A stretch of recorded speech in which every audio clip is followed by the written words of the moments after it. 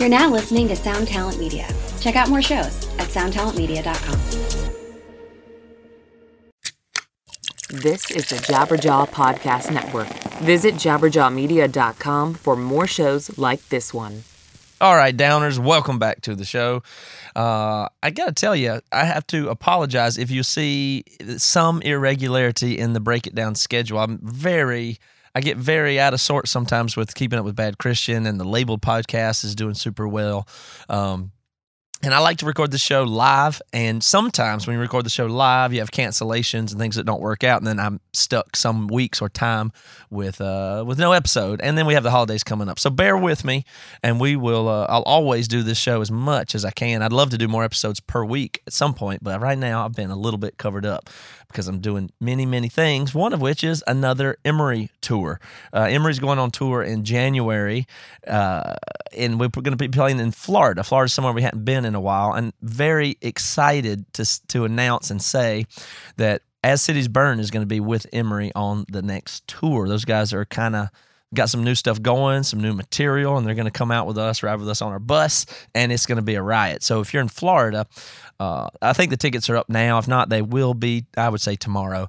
And that's emerymusic.com. You can come see us on that tour. And the first date of that tour kind of coincides with the Bad Christian Conference, Bad Christian Con, which is in Nashville on January 27th and 28th. Now, that conference is sold out already and is going to have musical performances there with Emery, As Cities Burn, and even King's Kaleidoscope and Derek Minor are all going to be there. But the good news is we're going to very, very soon, if not already, open up tickets for that show that you do not have to be a part of the conference to go to. So if you're in Nashville, those tickets will be open very, very soon. Now, I also want to say thank you to Rockabilia, who is a sponsor of this podcast and a bunch of other Jabberjaw shows, or Jabberjaw as a network, I should say. And they're a company that has all kind of merch. So everything out there, I won't spend a lot of time talking about it, but I'll just suggest, obviously good for gifts, good company, officially licensed. Anything you buy there, the artist will receive money from, of course. It's not bootleg. It's like any of that kind of stuff. This is legit stuff. And here's something I just saw. How about a Motorhead onesie for a kid? How cute and cool is that? Or Iron Maiden. Here's an Iron Maiden one right beside it that I'm looking at. That would be really badass on your kid. So they've got stuff for everybody, but check out Rockabilia. My guest today his name is Ashok, and he is a physician. He is a pulmonary and critical care physician that has been in the medical industry for a long time, has a pretty good grip on it. And he also has a company called LeapDoctor.com that helps physicians and their placements and stuff like that. Now, what's particularly interesting to me about Ashok is that he believes that a big future part of the medical field and healthcare industry is going to be video games. That in itself is exciting enough for me to want to know more about. So I got on and had a chat with him because he really just has this passion and vision and the spirit of to go in, investigate, figure stuff out, and figure out if there's some ways we can improve an industry that has some real problems, and to do it by trying to engage people in education and entertainment and use their whole brain and help with Alzheimer's and help with there's lots of potential there that we may be a time away from figuring out entirely, but this guy believes and is already doing development and doing stuff that, I don't know, the way he thinks and what he's up to is kind of exciting to me. So I wanted to talk to him on the show, and I think you will enjoy this chat as we talk about healthcare and then ultimately video games and some human learning. All right, so here we go. I hope you guys enjoy this episode. Break it down, Dada. Break it down, oh, break it down. Break it down, oh, break it down. Break it down, oh, break it down. Break it down, oh, break it down.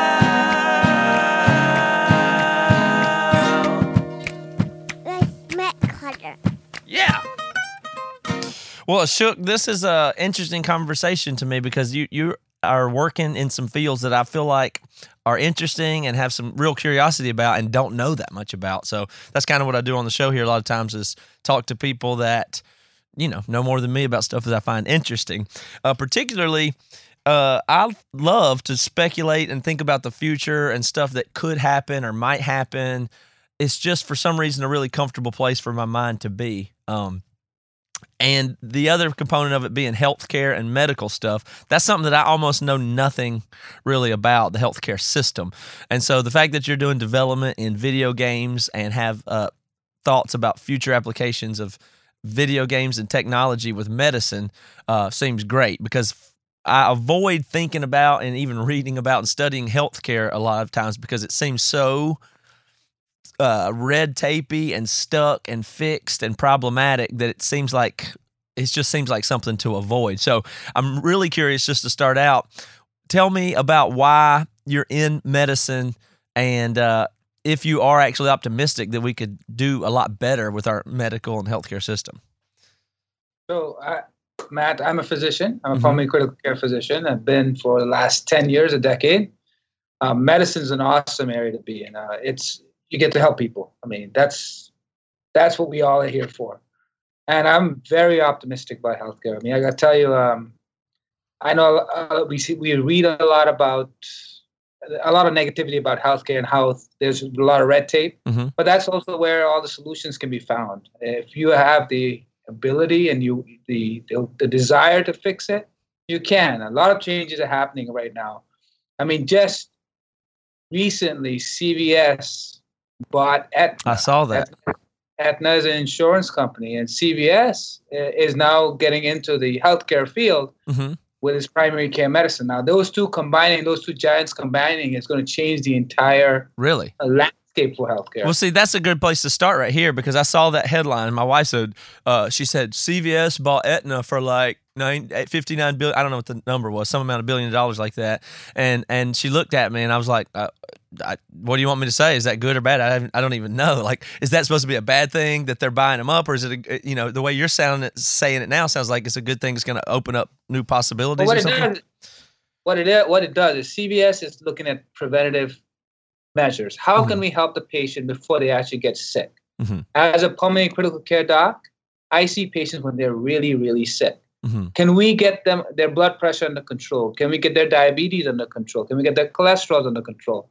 Even before they end up with a heart attack or congestive heart failure. And the hope is we start that by primary prevention. That's what CVS is saying. CVS is saying, look, if I partner with this insurance company, Aetna, or buy it up, what we can do is we can get these patients in, and any corner, any street, there's a CVS. You can go and you can be seen, whether it's a nurse, whether it's a doc, whatever. And so a lot of focus is going into us primary care prevention. So it's not only Aetna, it's not only CVS, Aetna. You're talking about Amazon's getting into the space, Apple's getting into the space. A lot of big companies are starting to get into the space. They see that there's a lot of opportunity for growth and improvement.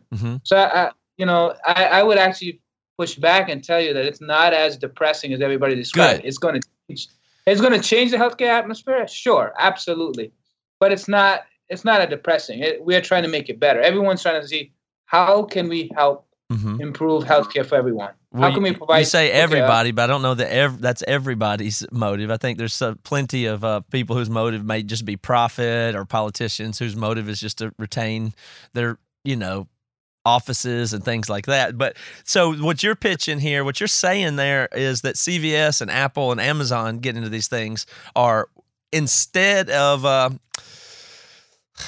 don't let me put words in your mouth, but you're talking about technological solutions versus insurance and government run things to make it better. Do you have an opinion about that? Is that, am I on the right? One more time. Let's try that again. What's the question? I'm saying is you're optimistic, but it sounds like because of technological solutions and other, things like CVS, Amazon, people like that getting into it, as opposed to the governments and the insurance companies and that kind of stuff. Do you see those parts of it as a problem, or do you think even in those, do you see the government as a helpful thing? I mean, are you more into? Gosh, I'm botching my words here, but I'm saying some people are more into the free market and the capitalistic and the technology solutions and that kind of thing versus more legislation and getting better political stances and mandated healthcare and these kinds of things. Yeah, before getting into all that detail, what I tell you is that everybody has to participate. The government has, its role is to help everyone get insurance, to help all the people, United States people or people of America have health care. Whether it's a right or a privilege, I don't know I don't know. But what I do know is when you're sick, you need someone. And so we got to figure out solutions together. Whether it's free market, whether it's government, governments can't red tape too much so that the free markets can't survive. The free markets need to learn competition is a good thing. I mean, I truly believe in competition. At the same time, there are some rules and boundaries that the government could create for everyone so that we provide the best care we can. Otherwise, there's always, like you were saying, some of us are not in it for the best interest of the patient. Right. We're in it for ourselves. Those are the areas where the government can help regulate a few of the rules. But other than that, I truly believe the free markets can make it happen. I mean, when we're talking technology, we're talking about now even virtual telemedicine, telehealth, which is essentially what we're doing right now, is talking over a camera. Very similarly, a patient could easily be seen by his doc or his nurse or his physical therapist. Absolutely. I mean, you're doing it right. Are you doing it wrong? Are you doing it correctly? Are you taking your medicines? All those kind of things can be done very easily now. So technology has a huge role in improving healthcare. It really does. I think I've been reading some books about artificial intelligence and stuff like that, and it seems to me that there will be machine type diagnostics and things that will be very effective, in the near future, where you'll be interfacing with computers and machines that may then kick you to a doctor only if necessary. That's definitely a possibility. The possibilities are endless. Right now, where they are with artificial intelligence or machine learning is what we are trying to figure out is what patient is most likely going to come to the hospital, or is most likely going to get sick. Can we meet them before they get sick? What demographic can we look at? I can tell you right now, working with a large healthcare corporation, that's one of the things we're looking at. How can we make sure that the patient is taken care of not only when they come to the hospital, but when they're out in their communities? Can they see their their kidney doctor or their heart doctor or their primary care doctor? What's missing, and why are they coming back in? So a lot of what you're describing, artificial intelligence, the early part of it is just machine learning, trying to learn what's going on with the population. Can we start looking at that first? And then later on, you're right, we'll start building on other things. But I think that's where we are in this phase right now, is collecting that data and then analyzing that data and trying to see how we can keep them out. So with the data, it's the kind of thing where, do you think it'll also be a thing where it empowers? Do we need to empower the individual to understand their healthcare more, or is it the kind of thing where, I've heard a lot of physicians complain about stuff where people just Google or WebMD stuff and think, well, there's the information, I don't need the doctor. But is it also better to empower people and give them sensors and have them be able to read their own levels of glucose and be able to check things and have more, everything starting from Fitbit to internal glucose monitors, stuff like that? Is that going to be a step of it? Is having the person be able to do, manage their, because when people say preventative healthcare, a lot of times what I think it sounds like to me now is exercise and diet and education. But you're saying, is there more hands-on type ways to be empowered about your own medical situation? Medicine's changed a lot, but at the same time, it's still docs, I think even the past and today this is a partnership. We're working towards keeping you healthy.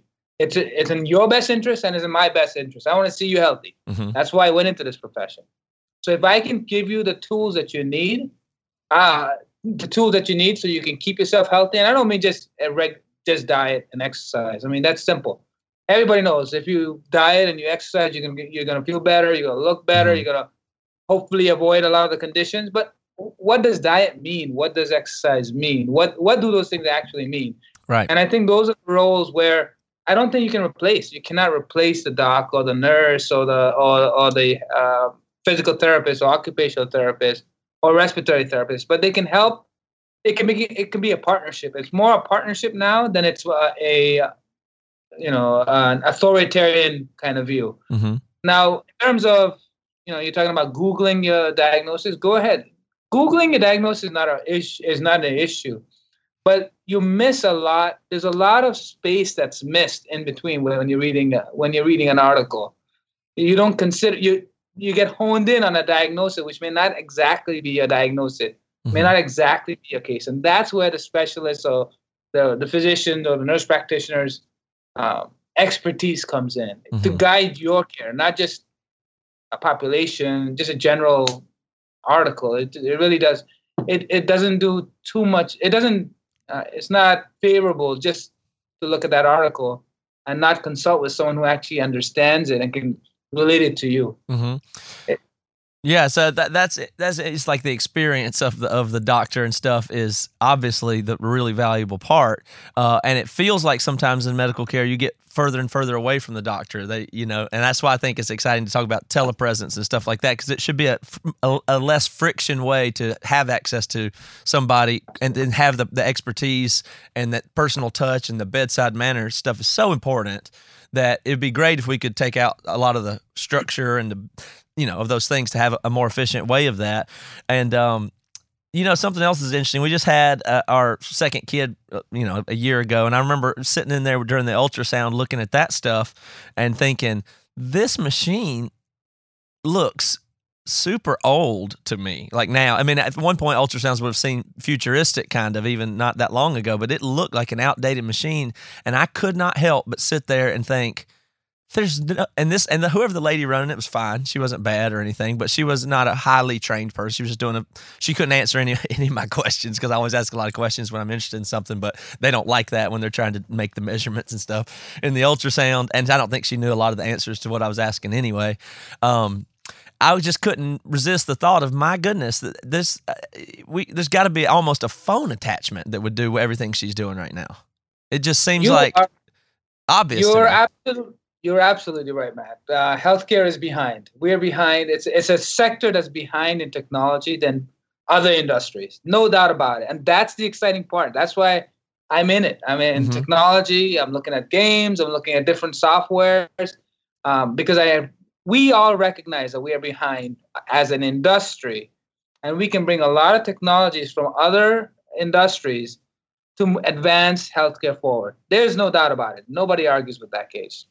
May improve healthcare with that. Like you said, the ultrasound, that's just one example of how antiquated we are. There's a dime a dozen examples. Just writing our notes. We're writing our notes, but we're now using electronic medical records to keep notes so that patients can see it, docs can see it, other hospitals can see it. But have we actually allowed it across the entire country yet? No, there's a lot of what you call red tape still there that's not allowing our communication to occur. So do you think the system is... Go ahead. I'm sorry to interrupt you. Go ahead. Do you think it's the system and red tape that are inhibiting stuff and that's why it's antiquated and behind? Or do we it's just a matter of time before technology will solve some of these problems? Technology is going to solve a lot of issues. Right now, technology has a lot of promise. Doesn't mean that it's really it's there yet. What has changed is it's just not the encounter. It's not just that I saw you, Matt, as my patient, and that's it. My duty is done after I've had the visit with you. It's more than that. Now I want to make sure that, hey, you follow through with what you need to do. You quit smoking. I set you up to quit smoking. It's not just, hey, I told you to quit smoking and that's it. My job is done. I washed myself. And a lot of our focus is now becoming healthcare is population health. That's why a lot of this that's how technology is going to end up helping us, able to collaborate with other parts of the industry to work together. So I'm going to call what you just said there, and there may be terminology for this, but I'm going to understand that to myself as that almost sounds like what I would call relational medicine versus transactional medicine. Then, like you're going to be, you have a relationship and an ecosystem of your health as a permanent, ongoing management system of your life. Absolutely. And that's where the government's coming in, because the government's saying, look, it's not enough for us for you to do transactions anymore. I want you to be better than that. I want you to make sure that working in partnership with all of the players and the patient, we have an understanding of improving that person's lifestyle, their healthcare. That's where the government's role comes in. Okay. It's set a general guideline so that everybody's following that. Mm-hmm. But prior to that, we didn't have that. Prior to that, it was transaction. Well, how do video games fit into all the stuff we're discussing here? Is why I'm really interested, and I don't understand how that fits in, but I'm excited. And that's it. It's a puzzle. There's so many parts of healthcare that are puzzling. We don't have all the solutions. None of us have a solution. And video games, everybody loves video games. There's no doubt about. I played video games when I was a child. I still continue to play it. Not as much as I used to as a child, but I can tell you that it has affected my life in some shape or form. And what I realize is that, and I am very confident, is video games can help solve some of these puzzles. Mm-hmm. Where video games have shown a benefit or value in the past, a lot of the things that we use, a lot of the scopes, whether it's a colonoscopy or it's a bronchoscopy, a lot of the mechanics, the hand mechanics, people who play video games have a definite advantage over people who. Yeah. And that's you just mean with the just in the simple act of using the interface. Yeah, the fine motor skills. Yeah. Absolutely. Wow. And even surgery is starting to move. Surgeons now are using robotic surgery. So now they're just, instead of actually opening up the belly, just making 2 or 3 incisions and using trocars. And on the side, they're actually controlling the robot to do the actual surgery. Those kinds of I can eat those skills can be learned a lot easier, a lot quicker, a lot earlier in life. I believe video games has already created an area or a space for that already. But there's even more where I believe video games can go. Video games can help you actually understand your disease process, your medical condition. If we can figure out how we could be a little bit more smarter, intelligent, how we can make it more exciting for them to learn. Finally, you ask me, should the patient be a part of the team? Absolutely. They need to be a part of their team. They need to understand their disease condition. They need to understand what they're dealing with, but in terminology and in a format that they understand. Mm-hmm. Video games can be that medium. I strongly believe that. I think I agree with you. And the thing that's most interesting to me about video games is they kind of, let's see if I can articulate this. I believe strongly that learning and a lot of what we'll do in the future will be effortless in the way that video games are kind of effortless. So we do them for entertainment, but there's outcomes that are can be real. So we play video games because they're fun, but there are outcomes like fine motor skills, and you learn to challenges, and anything can be programmed into a video game to learn. And so, but if you think of it the other way, and people get good at video games really easily because it's just entertainment to them.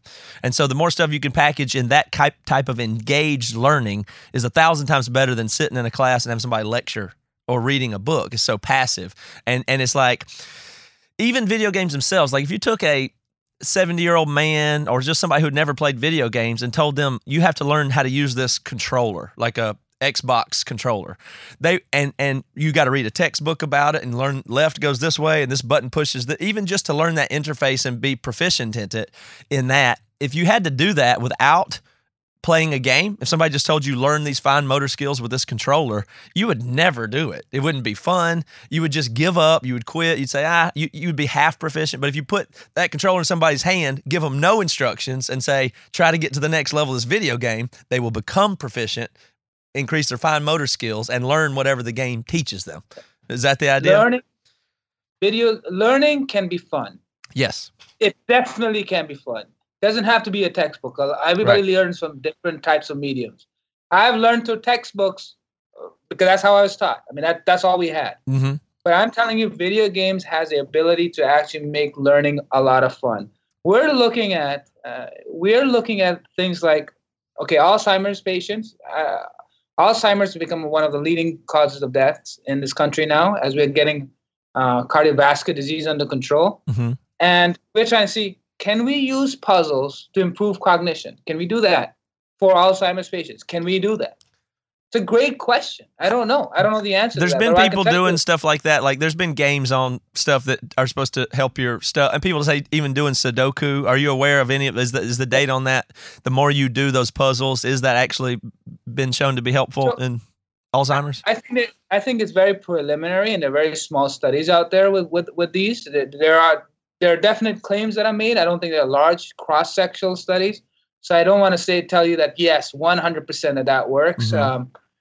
It's what we are doing is we're combining. We are Leap Doctor Games is actually on campus at the University of South Florida campus, Mm-hmm. and there are two hospitals. There's Moffitt Cancer, and there's a Shriners Hospital. Shriners Hospitals are for children with all kinds of cancers, all kind of defects, come from all across the world. Moffitt Cancer is also tied up with the VA hospital here. What it allows us is to actually test our games with them. So now we're looking at how can we build stuff that we can see firsthand if it actually improves their care, Mm-hmm. their understanding of their disease process and their care. And I am very confident, I truly believe this, optimistic, that video games is definitely a medium that's going to change healthcare.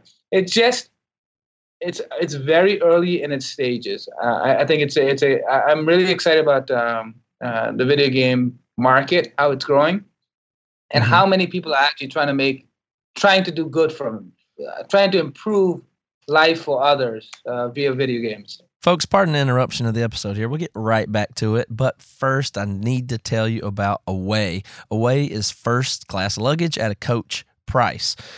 It's really the perfect luggage if you think about it. I mean, the approach is simple. They create special objects that are designed to be resilient, resourceful, and essential to the way that you travel today. So, we've had these suitcases that have been around forever, but times have changed. People are more modern. We use more technology. We do other stuff. So Away has come into the picture and done something really cool, which is design luggage for today to suit your needs and do it direct here. Cut out the middleman, give you a good deal. So let me tell you the other day an example of why Away is good. I was flying back home from an Emory tour just a couple of weeks ago, and we flew from Cleveland to Dallas to Seattle, except for our plane got diverted to Salt Lake City. And I spent the whole day, because there was something wrong with the plane, spent the whole day, like 18 hours in airports and terminals and stuff like that. Well, guess what? I had my Away suitcase, and of course, it has it was already charged up. It has USB charging stations in it. It's light. It's got great wheels on it that roll around, and it really improved my day and kept me from having to sit on the floor and wait in line to get a charger or an outlet somewhere. I even let Reva charge her stuff while she was waiting because she was unprepared. She didn't have an Away suitcase yet, so she needs to get one for Christmas, and so do you. Away luggage is great stuff. So they use high-quality materials while offering a much lower price compared to other brands, and that's, again, by cutting out the middleman and selling directly to you without the retail markup. They have a bunch of sizes and colors to choose from.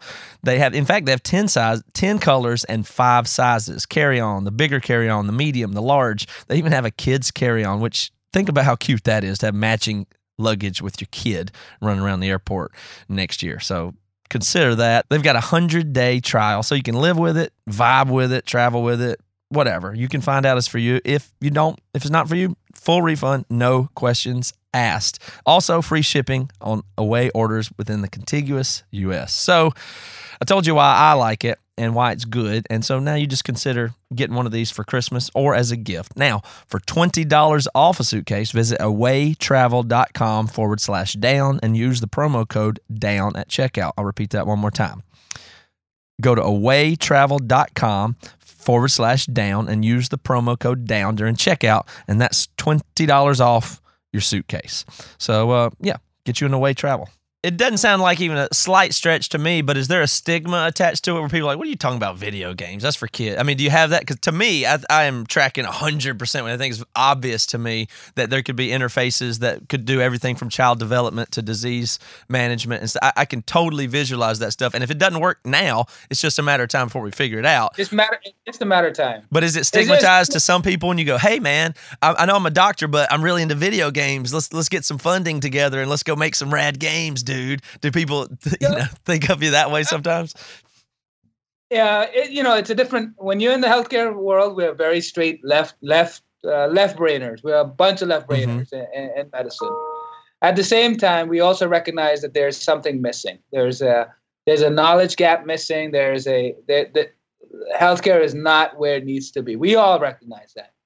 Then video gamers are very right brainers. I mean, they're looking at things. You have to be creative. You have to think outside the box. That's the beauty of video games. Each game is different and unique in its own way. Mm-hmm. And just bringing those two together, it's going to happen. It's just a matter of time. And I'll tell you, those left brainers, they're willing to listen to the right brainers. I don't have any issues with it. I mean, any problems explaining it to those guys, and they actually understand it. Can they actually visualize it? Not yet. They can't visualize it until you start to show them. Some people need to actually see it in hand. Mm-hmm. Well, I think our listeners may be some of those people. So let's see could you give me any tangible examples of a type of game or a game y'all are developing or stuff you've tried so far? Okay, so we actually started developing a video game about a year and a half ago. That's when we started this journey. And when we initially started, we were creating. I was asking my developers to create these games scratch. Hey, let's create, the emergency department scene or the room. How can we make it better for everyone? How can we make it more efficient, more proficient? We hit a lot of roadblocks, and the reason I hit roadblocks because my developers don't know the inside of an emergency department. Because these are computer programmer people. They're not medical people, right? Correct. Yeah. And so I said to them, you know what? Let's do this. Let's prove that we can develop a great game first. Let's just do that. Mm-hmm. I just want to say, it's hard enough. Can we develop a great game? Yeah, because if you can't do that, how are you going to get someone excited about healthcare and teach them and educate them? So we created I'm really excited about this. It's Crystals and Curses. It's a puzzle game. It will help with cognition, but I can't prove it to you right now. I haven't actually demonstrated in randomized trials yet, so I can't tell you that. But what I can tell you, Crystals and Curses is a puzzle game. It's got 7 worlds. Phenomenal art, phenomenal music. I mean, the game itself, I'm really proud of. We actually got accepted to PAX Rising. Oh, nice. Yeah, that's the video game conference, PAX. PAX is a big video game. I just learned about PAX themselves. My gamers all know about it. But that's our start, our first step into the video games to say that, hey, we are there. We are present. We can do this. We can have an impact. And as soon as we get this, now we're going to start to look at how can we improve cognition, but instead of not only improve cognition, but how can we now start to tailor it towards healthcare? That's where we're going. Right now, we're at the point of just proving concept. We can develop an awesome game. That's our number one objective right now. Our number 2 objective is going to be how can we improve people's lives once we know how to make games. Yeah. So it seems like the barrier here is one that's kind of common in other industries too, and that is the top talent is going to go where that are the game developers and the artists and the people that do the developing of the music and the creative stuff are probably going to go where the money is best. So how will is there a funding issue? How can you get some of the best talent to make some of the best games? Where does that money come from? How does the money work in that situation versus whoever's making Grand Theft Auto and Madden 2019 has got plenty of money to pay the top developer talent? Sure. I mean, you could tell me that it's a big challenge to pay the top developers, but I tell you that at Leap Doctor Games, everyone has to be passionate. Number 1, they have to be very passionate about what they're doing.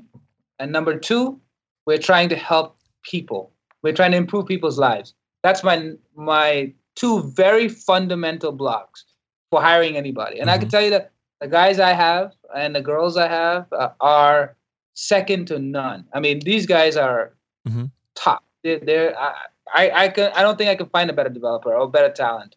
Could I possibly lose a talent? Maybe. But I always tell them that if you're really that good and you're really that passionate, you're really out there to help someone, we will succeed. There is nothing to be fearful of.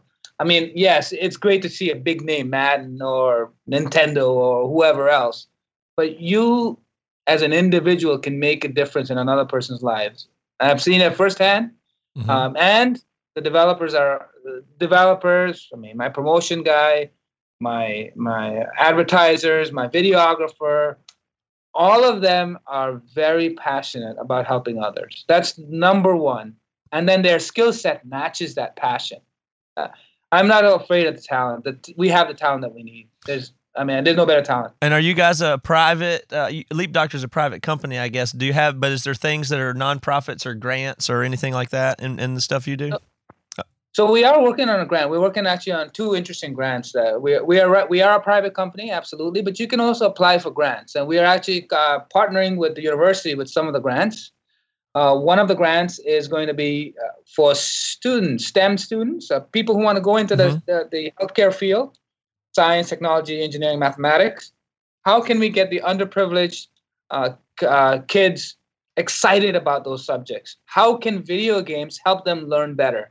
And so there's a grant out there that we're focused on and trying to get so that we can prove, and it's what this game does, prove, one, that we're in the right space, but two, how we can help them. That's one of our grants. And the other one is actually talking about Alzheimer's patients. We're looking at a grant for Alzheimer's patients and how can music help, as well as for that matter, video games, with an angle of the video games, how can it help Alzheimer's patients slow the progression of their memory loss?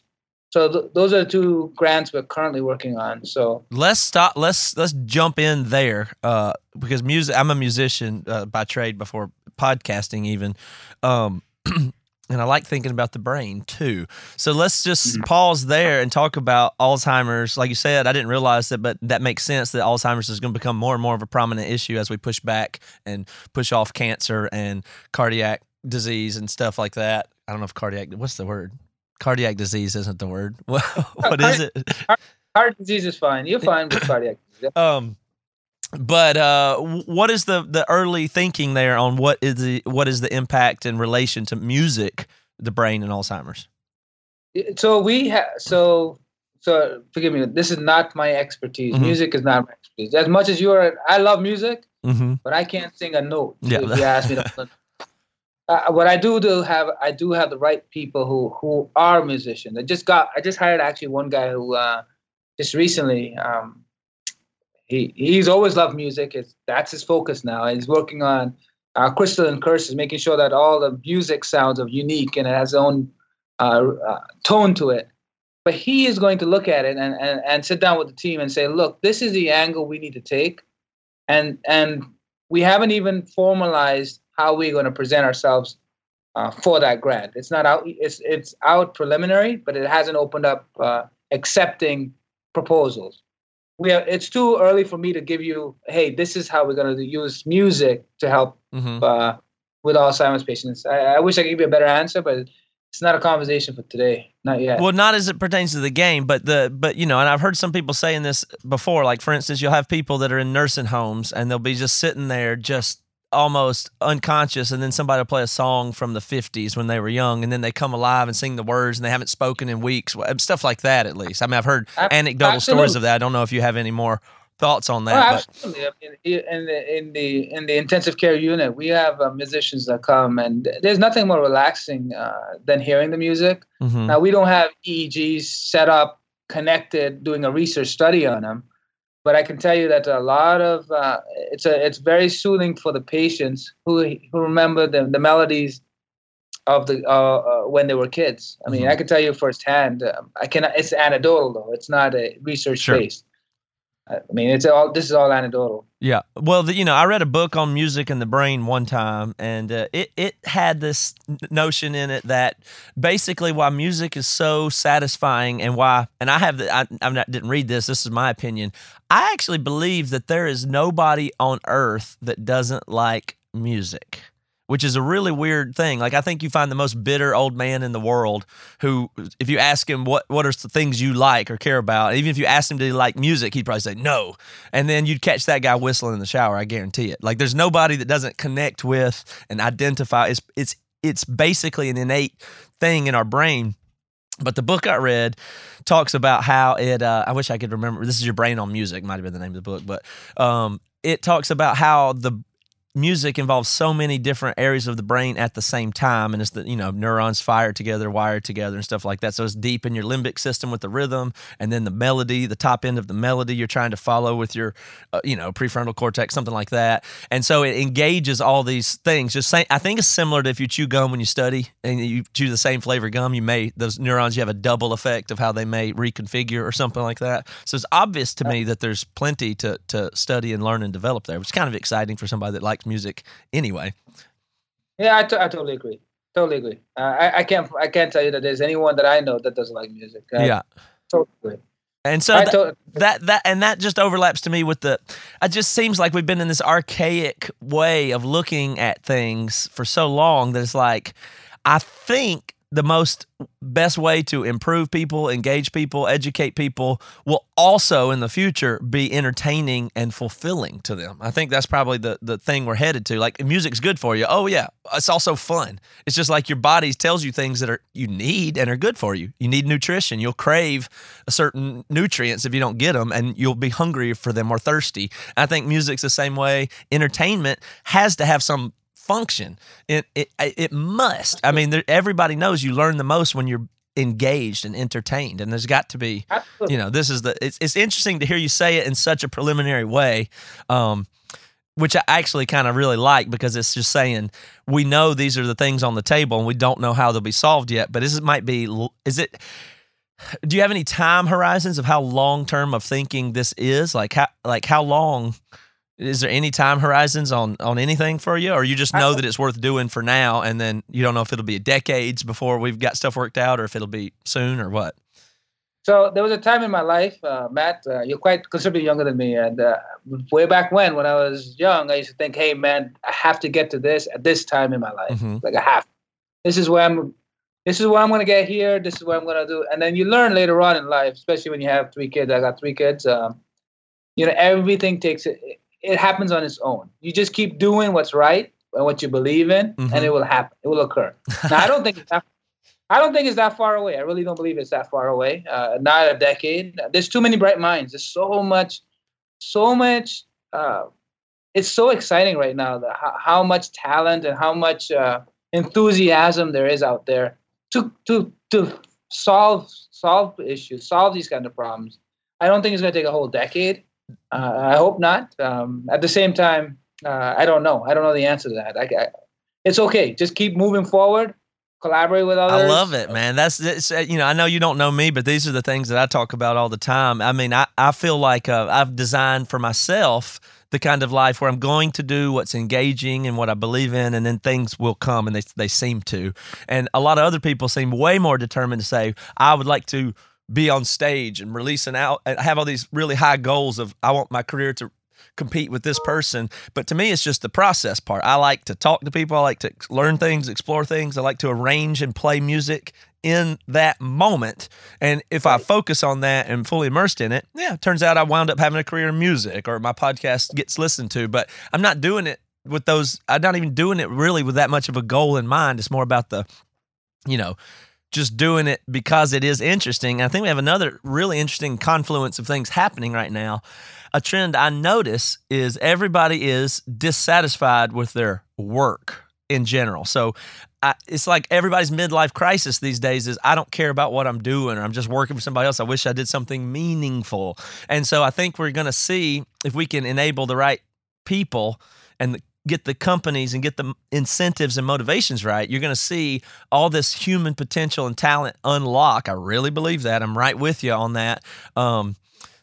If we stack the right people in the right places that have the right passion and care about certain things, we should be able to solve a lot of problems and fulfill people who feel empty working for some dumb company that does whatever. So I think hopefully this works. And then I heard a talk yesterday that adds to the problem, but I hope we'll figure it out, talking about how all the top talent in the world is working for, the Google, Microsoft, and Amazon, and they're just trying to sell advertising, which sucks. But I think we've proven what you can do with a lot of talent and all these things. So, man, we're just to shift those pieces around, shift the incentives, like get past this advertising attentional model of technology and start to get people fulfilled, solving problems together that they're interested in.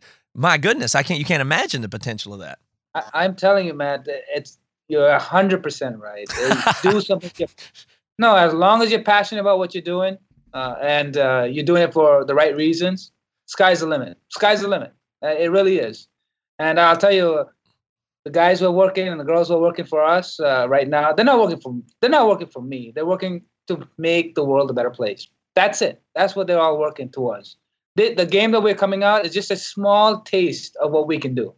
I'm really, really proud of it. I mean, these guys, when they show up at PAX Rising, they said January 12th to the 14th. Mm-hmm.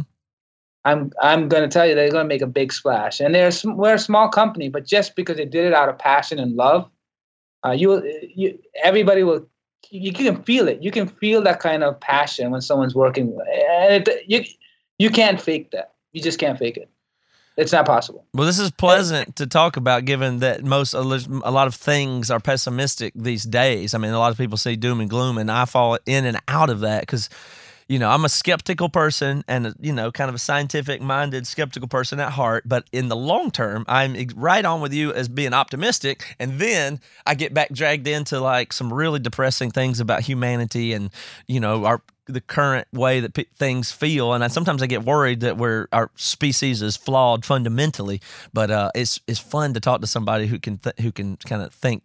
I don't know that you and I are right. I just know that we think the same way. That's all I'm saying. I don't know if we got the right answers or if it'll unfold the way we hope it does. But yeah, I mean, I gotta tell you, man, you could live in the gloom and doom, but how you're shortening your life and you're not enjoying that life. I mean, why? I think that working together and thinking positive and moving in the right direction, that's what we need. We need people who solve problems. That's right. And that's what a video game is, right? How do you get to the next level? How do you get past Donkey Kong? Yeah. How do you go faster in Mario Kart? Whatever. Right. I mean, and I'll tell you, life is a lot more pleasant and more enjoyable when you're on the optimistic side. I'm not saying that you're not negative sometimes, but I like to see my cup half full. I want to see my cup half full, not half empty. Thanks, but no thanks. Yeah. I mean, it's really about designing your own life.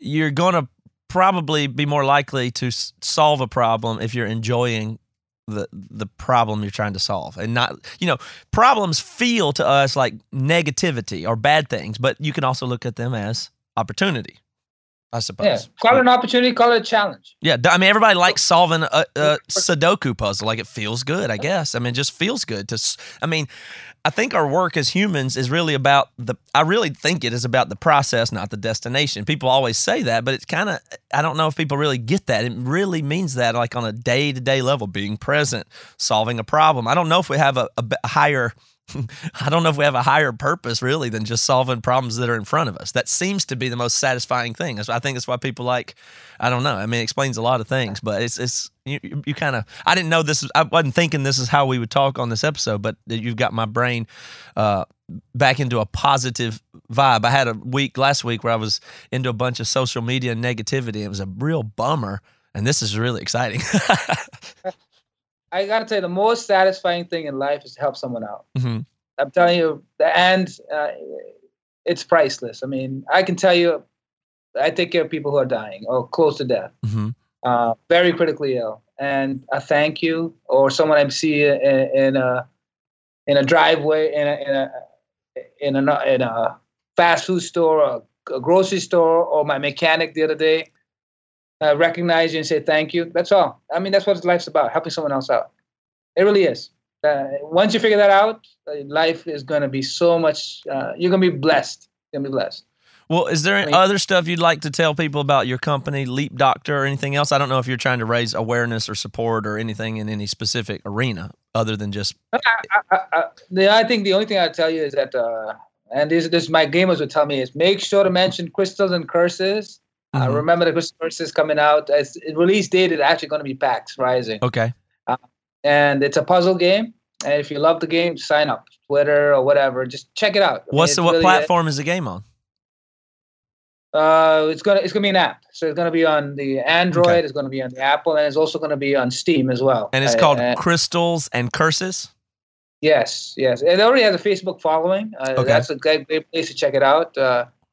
But you could see the passion. There's no microtransactions in the actual game itself, and this is our first entry into games. We're excited. We really want to change it. We really want to change not only healthcare, but we want to change the video game too. Video game. This is awesome. Really. So don't download the app and game and expect it to lower your blood pressure or anything, obviously. But it's know that if you participate with this game, you're contributing. Would you say that the people that do play will be contributing data and user feedback toward helping refine and develop what will eventually become more medically pertinent and useful games and stuff like that? Is that the idea? Like you start with this and get feedback and user data? Or? I can tell you, if you could solve those puzzles, man, you're a smart guy. It will improve your cognition. Okay, so it is designed to directly improve cognition to play the game itself. Yeah, I can't make it. I can't. You see,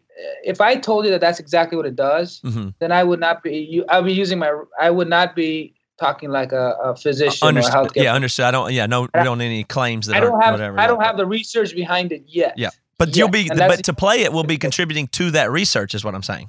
Yeah, what I could. I don't know. We're gonna get the analytics. We're so early on. We're just getting everything together. This is our first time, so we're gonna see as it plays out. What I can tell you is the game is really gonna test you. This is not an easy game. This is something that you'll be really challenged with. And if you're a true gamer and you like puzzles, this is the game for you. I mean, this is one of those games that you'll be like, wow, what it has. People paid attention and did it out of love. You can see the passion just flowing out of that game. That's how beautiful this game is. Well, I'm excited to do it. I don't play a ton of games, but this one is definitely one that I'll check out. It's Crystals and Curses, and you said it'd be like middle of January it'll be available, but you can find it on Facebook now. Well, you can actually subscribe, so you can start seeing the pictures and the characters and the worlds, all that kind of stuff. I mean, that's what if anything that comes out of this, you can see the passion that these guys create, and that's what I'm looking for. I'm looking for talent, passion, and my most important thing is that we're going to help someone out. We're going to make someone's life better. Bottom line. Great. Well, Ashok, I've enjoyed talking to you today. I'm going to have a better day as a result of just talking to you. So thank you for spending time with me, and we'll catch back up when the game comes out and see how it's going. Thanks, Matt. Matt, thanks for having me, man. I really appreciate it. Good luck to you. I hope you check it out. I hope everybody else in your podcast checks it out. It'd be awesome. So thank you. Thank you for the opportunity. You've been listening to the Jabberjaw Podcast Network, jabberjawmedia.com.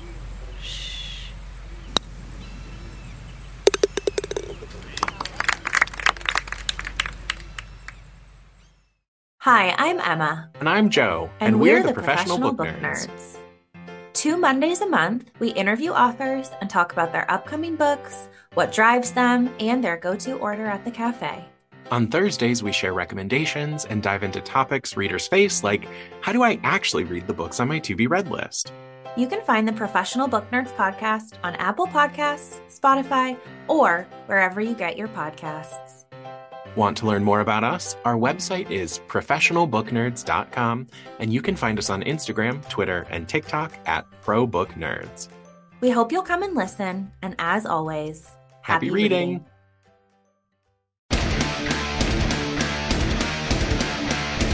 Hey there, I am Johnny Christ from Avenged Sevenfold, and I've got a podcast called Drinks with Johnny you're going to want to check out.